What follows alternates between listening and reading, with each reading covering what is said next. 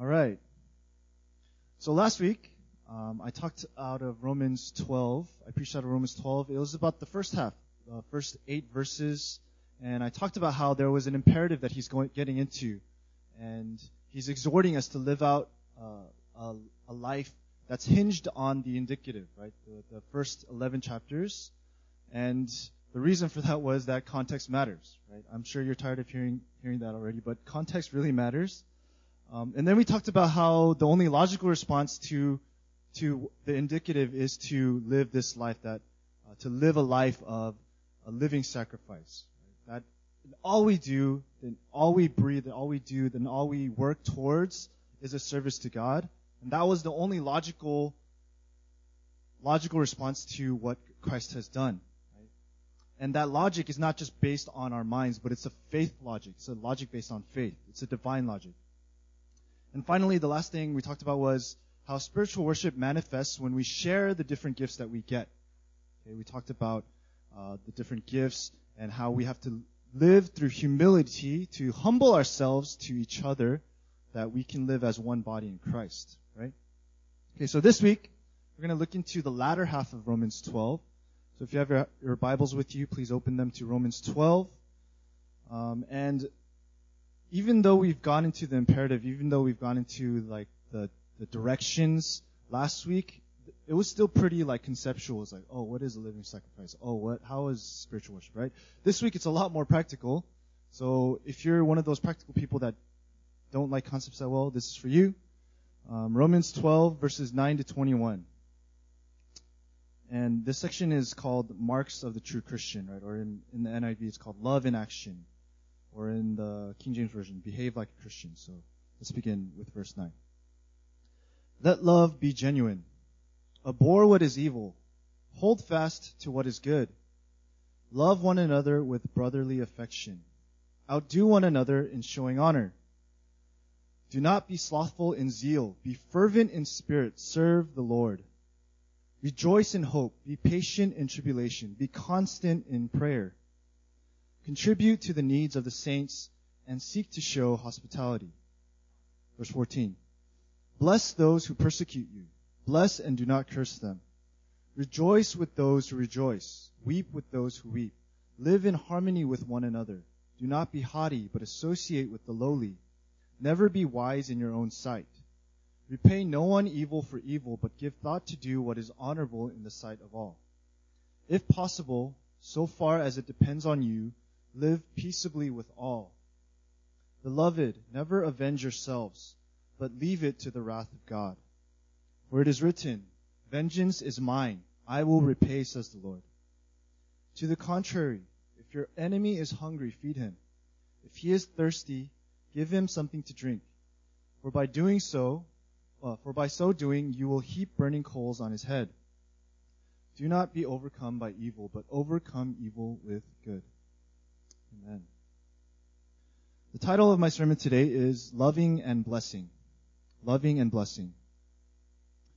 So we can kind of see, if you've read the New Testament, you can kind of see that Apostle Paul, he's a very smart person, right? He's pretty much written half of the New Testament under the inspiration of the Holy Spirit, but he's very well educated. He was a Pharisee. He went to pretty much law school at the time of the Jewish law school at the time. And he's using his education here to show us that there's a progression of imperatives, right? In Romans 12, it's very clear. In verse 1, Paul says it should start personal. It should be internal, not just body, mind, and spirit, but also in our lives, in our daily lives. Offer your bodies as a living sacrifice, right? Verse 1. After the internal, in verse 3 he says, it goes into the interrelational relationships that we have with each other in the church, what a church community should look like. And that goes all the way to verse 13. Contribute to the needs of the saints, right? The saints being the church. And then finally in verse 14, he tackles the issue of dealing with people in general, people in the world, not necessarily in the church, right? Verse 18 says, do what is honorable in the sight of all. And the translation for that is all men usually. It's panton, anthropon being men, right? So there's a clear progression of what Paul is doing. He's saying it starts in the internal and goes to the external, And it starts personally, then to the church, then to the world, right? And last week we touched on two of those aspects. We touched on the internal and external, but also the personal and the church. But this week we're going to focus on the church and the world. Okay? Now, I don't know if you're really good at counting, but if you've counted how many imperatives there are in verses 9 to 21, it's okay, you don't have to count it right now. I did the work for you. There are 13 verses, right, 9 to 21. There are 28 different imperatives found, different directions that he's giving us. Okay, compared to the first 8 verses that we read last week, there's only 6. So 6 and then 28. There's a lot more to break down today. We're going to do it together. We're going to do it in different sections. That's why I call it loving and blessing. The love section, loving section, and the blessing section. So let's start with verse 9. Let love be genuine. The literal translation of this is, let love be unhypocritical, which is genuine, right? But it's fitting that Paul talks about love first. And John Calvin says this. He says, Paul fitly begins with love, which is the bond of perfection. Love is the bond of perfection. It's the glue that keeps everything else in perfect unity. So that's what we have to start with. We have to start with love. And it's interesting that this love section starts with love because it's actually the same pattern that he uses in 1 Corinthians 13, right? That's the famous love chapter. It says, love is patient, love is kind, right? But the chapter right before that is about spiritual gifts. It's about worshiping in the church. So he uses this pattern and he says, let love be genuine. How can love be genuine? How can it be unhypocritical? What does that mean? So when we think of love, what do you think of? Think of a feeling sometimes. You think of, oh, this person makes me feel loved, right? These are words that we use. These are phrases that we use, especially when we're dating someone or when you receive a gift from someone. It's like, oh, I feel very loved. Or I'm loving this person by giving them gifts, or I'm serving this person by giving, right? But if you're doing all these things with an ulterior motive, then that's not love. If you're doing any of these things, say, I'm giving a gift to Claire, and what I want from her is something out of it. That's not really love, right? Love, in essence, is a sacrifice, okay? So genuine, unhypocritical love is a sacrifice. It's a commitment, right, married people? Come on. Okay, so love. Let love be genuine. Next, abhor what is evil. Hold fast to what is good. Okay, so abhor, this is not a word that we use a lot in our vernacular these days, in the common language. But abhor, when we think of that, we think of the word hate, right? Oh, hate what is evil. Which is correct, but there's also a deeper meaning to this. So once again, the context matters. And the context is that abhor what is evil, hold fast to what is good is one complete phrase. And you can tell by the pattern. There's a pattern, right? There's verb, object. Abhor, verb. What is evil, object. And hold fast to, verb. What is good, object, right? There's clearly a mirroring of sentences. Okay, so if the objects are opposite, right, evil and good, then the verbs should be opposites too, right? So if abhor was just hate, then why didn't Paul just say love what is good? Like, abhor what is evil, love what is good. Why didn't he say that instead? So to get an answer to this, we have to look into that verb. We have to look into the verb that he put there instead. Hold fast to, right? This phrase can be translated into cling to or cleave to. In fact, this is actually the same word that that Jesus uses when he's quoting the Old Testament regarding marriage. If you look at Matthew 19:5, he's quoting Genesis 2:24. He says, "Therefore a man shall leave his father and his mother and hold fast to or cleave to his wife, and the two shall become one flesh." So if Paul is saying cleave to what is good, what is he trying to say about abhor? He's saying get away from it, right? Get away from what is evil. Turn away. Okay, I'm going to use the Message version again. It's really good. It says, run from light. Run for dear life from evil. Hold on for dear life to the good. This reminds me of the story that's found in Genesis about Joseph. When he faces Potiphar's wife, when she tempts him to have sexual intercourse with him, he runs away, right? My translation would say, be allergic to what is evil. right? If you're allergic to something, you don't want to stay anywhere near that thing, right? Be allergic to what is evil. This doesn't mean to avoid non-Christians, okay? And we're going to get into that later, but run from evil, okay? Verse 10. Love one another with brotherly affection. Okay, the NIV says, be devoted to one another in love. Okay, so the love here, there was a love in verse 9. It's not the same love that we're talking about. And the love found in verse 10 is Philadelphia love, which is brotherly affection, right? That's why the ESV says brotherly affection. The love found in verse, 8 is agape love. So we have to be devoted to one another with brotherly love. How do we do that? Well, Paul is very smart, but he's also very nice. He tells us in the next thing. He says, outdo one another in showing honor, or honor one another above yourselves. Okay? I know I'm getting a lot into like the what the words mean, but it's very important. The word for honor here, it can also be translated into value. The Greek word is time, right? Not tene, but time. Time, honor or value others above yourself. Serve the needs of others before yourself. And this is much easier said than done. It's so easy to say, yeah, I value you above myself. Like, okay, I do this all the time with my wife. Oh, I love you, honey. I want to meet your needs, and then I don't, right? That's what happens in marriage. We always have good intentions. Okay, I'm going to give you an example. How many people here have roommates? You can raise your hand. Roommates. Oh, not that many. Okay, so 3 people. If you don't have a roommate, or if you've never had a roommate before, I actually suggest that you should try it once, at least before you get married, because marriage is pretty much just having a roommate for the rest of your life. But having a roommate, when you have a roommate, there's certain parts of the area that you share called the common areas, right? And you share these areas, and everyone that uses is responsible for it. So pretty much everyone that uses it. These common areas, you want to do your part in cleaning up, right? You don't want to be a burden to the other person. That's like the basic level of serving others, of honoring others, right? Oh, I don't want to be a burden, so I'm going to clean up what I did so that other people can use this space too. Or I'm going to clean this dish because other people are going to use this too. That's the basic minimum level of honoring someone or valuing someone above yourself.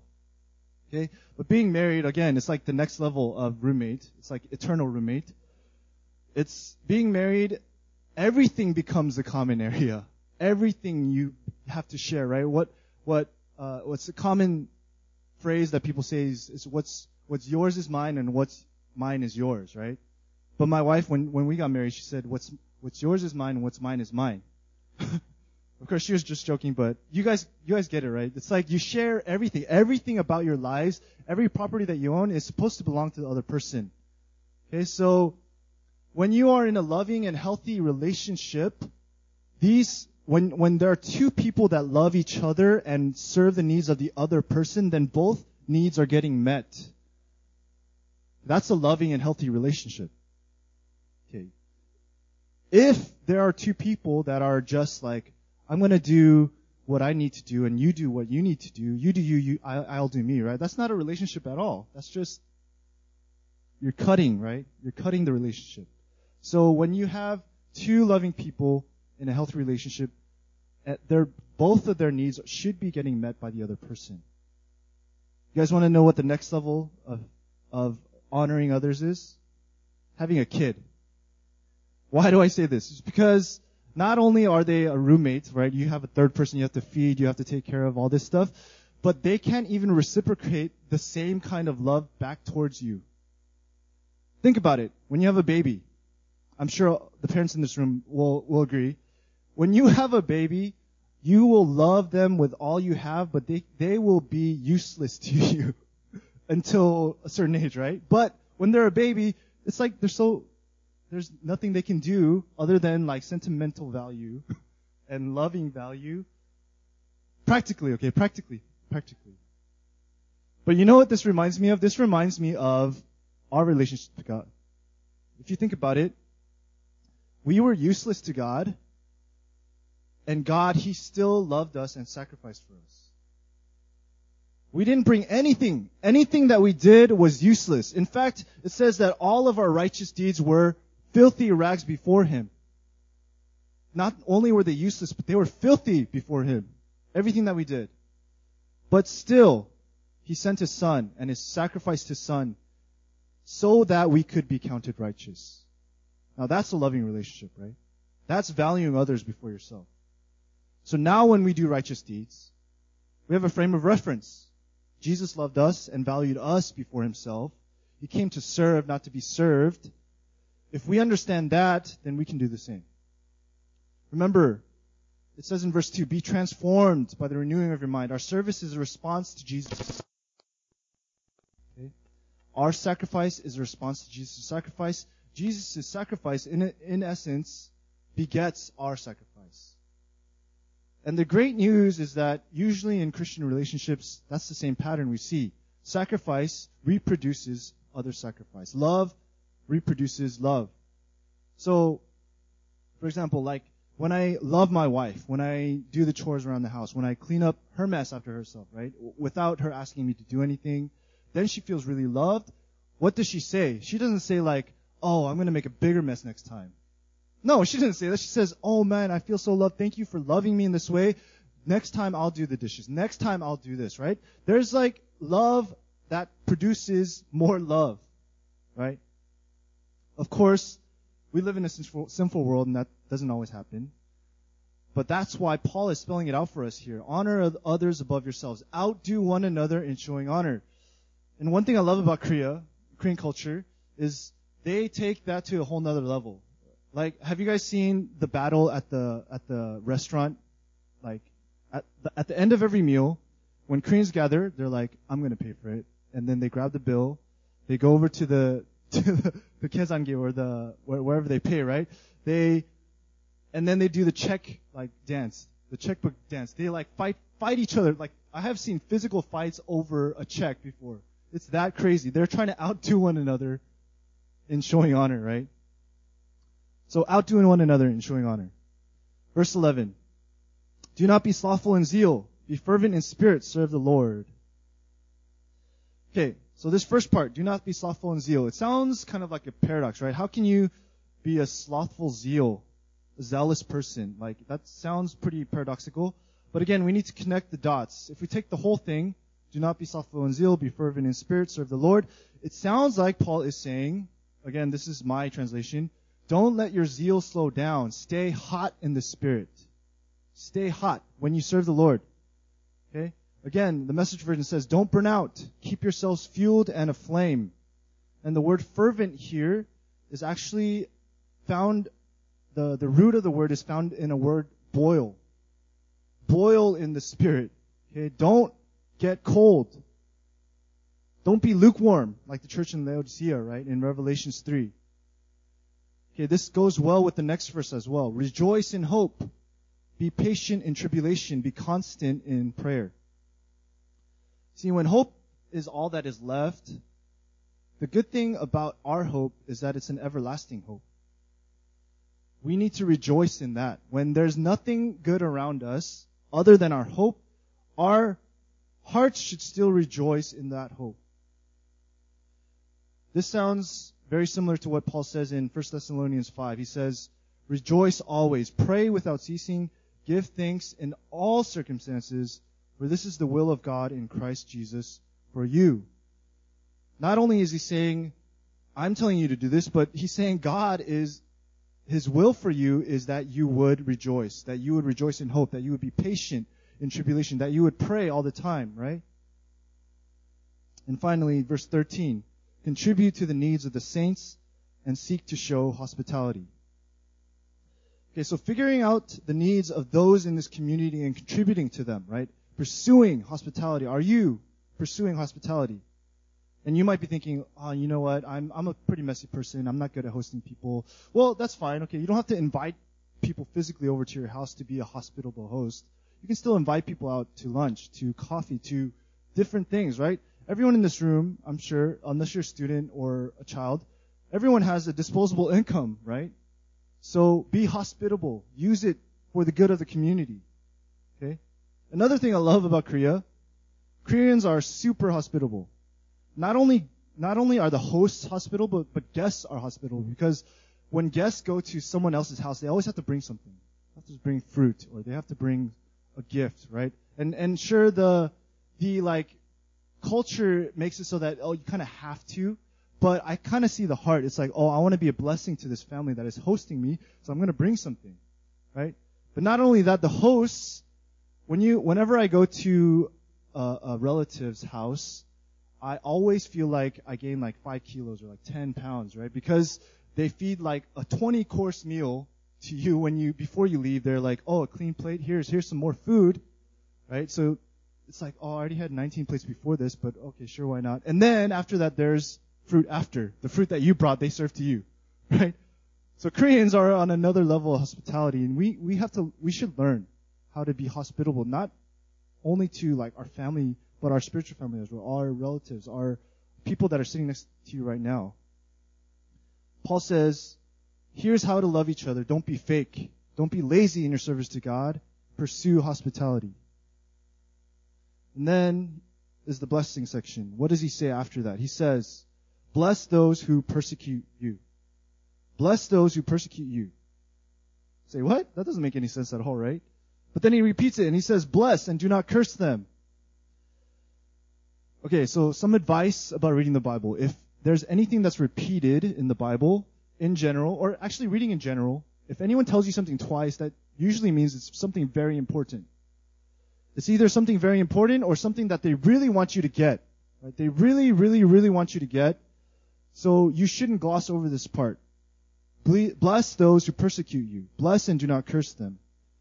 Rejoice with those who rejoice. Weep with those who weep. Live in harmony with one another. Do not be haughty, but associate with the lowly. Never be wise in your own sight. Repay no one evil for evil, but give thought to do what is honorable in the sight of all. If possible, so far as it depends on you, live peaceably with all. Beloved, never avenge yourselves, but leave it to the wrath of God. For it is written, vengeance is mine, I will repay, says the Lord. To the contrary, if your enemy is hungry, feed him. If he is thirsty, give him something to drink. For by doing so, by so doing, you will heap burning coals on his head. Do not be overcome by evil, but overcome evil with good. So this section, we're not going to do like a fancy phrase by phrase breakdown like the last one, but instead I'm just going to give you the overall theme. If you had to summarize this section in a couple of words, what would you say it would be? For me, it's pretty clear. There's a pattern. Bless those who persecute you. Repay no one evil for evil. Never avenge yourselves. What is he saying? He's saying, be merciful. Be merciful. Forgive. Right? Verse 2. He says, transform the way that you think. The world, this is how they operate. They say an eye for an eye. They say, I'm going to get my revenge, and then we're going to be even. Right? That's what the world says, but he says, don't conform to these patterns. If the world wrongs you, then forgive them. Be merciful. That's what a transformed mind is. Okay? And only a merciful person can bless those who persecute them. Only a merciful person can truly rejoice with those who rejoice, but also weep with those who weep. How can I do this? How can I do this when someone has been so bad to me? Right? Think about your own life. If there is someone in your life that you feel like you can't forgive or show mercy to, like whether it was a physical pain that they gave you or a mental pain or even a spiritual abuse or something that you've been living your whole life through, like a systematic oppression, or when there's been injustice done to you, how can you do this? We just need to remember. Remember the mercy that God had on us. When we remember the mercy that God had on us, we can truly remember to have mercy on others.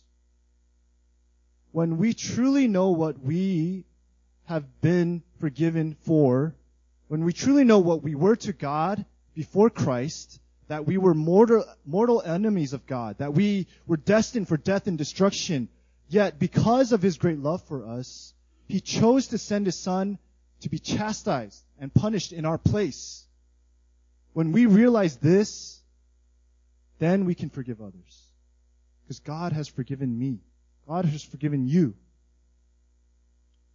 Romans 5:8. God shows His love for us in that while we were still sinners, Christ died for us. We were still sinners, and Christ died for us.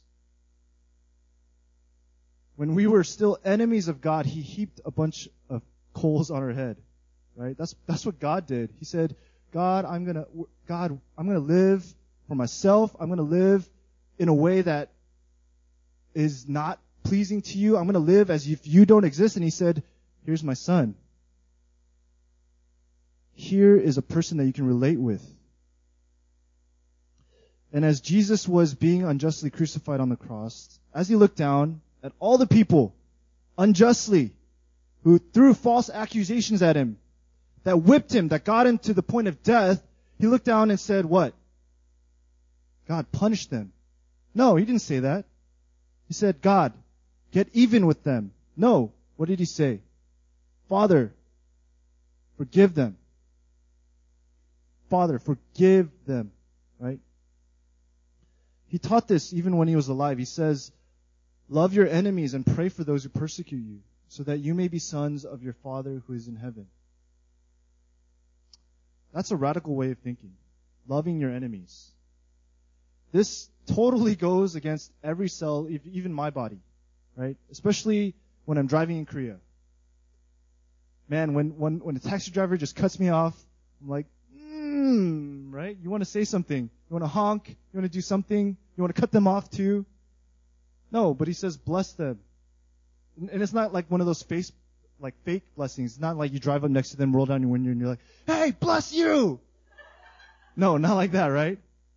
He says, really bless them. It's like, God, I'm a child of God. I'm saved by grace. Bless them, right? That's the mark of a true Christian. That's a life of loving and blessing. And these imperatives, if we go backwards, they're not exclusive to the people that they're just given to, right? It's not just for the world that we can forgive. It's not just for the church that we can, outdo one another in love, right? These are things that we can do. All of these things are applicable to the layers before. So if you can forgive someone in the world, then definitely you can forgive someone in the church, right? But that's the way our world works. I want to close with this. If we look at this passage again from verse 9 to 21, we see a list of things that are really hard to live out. Honestly, I probably failed in like half of these this week. In fact, it quickly becomes just a list of failings and shortcomings. But we always need to remember that this list is a list that points us back to the gospel. In the Christian life, there's nothing beyond the gospel. There's no next level. In our swim today, one of our sisters, I think it was Jennifer, she shared that she's graduating from this next stage. But there's no such thing as a graduation from the gospel, okay? The life of a Christian is always the gospel, okay? So this list that we see here is a pointing to the gospel. So I'm going to read these verses again. And actually, if we could all stand up while I do this, I'm going to close with the benediction after. While I read this, I want you to think about it. Close your eyes if it helps you, or you can read with me if you want. I want you to think about the gospel as I read it.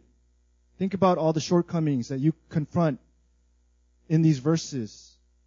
Think about the life of Jesus and how He actually lived these out perfectly. So let the life of Jesus and His example give you faith to also live it out. Romans 12. Verse 9. Let love be genuine. Abhor what is evil. Hold fast to what is good.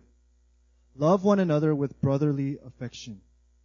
Outdo one another in showing honor. Do not be slothful in zeal. Be fervent in spirit.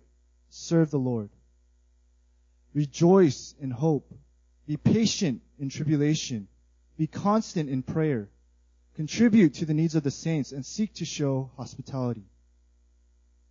Bless those who persecute you. Bless and do not curse them. Rejoice with those who rejoice. Weep with those who weep. Live in harmony with one another. Do not be haughty, but associate with the lowly. Never be wise in your own sight. Repay no one evil for evil, but give thought to do what is honorable in the sight of all. If possible, so far as it depends on you, live peaceably with all. Beloved, never avenge yourselves, but leave it to the wrath of God. For it is written, vengeance is mine, I will repay, says the Lord.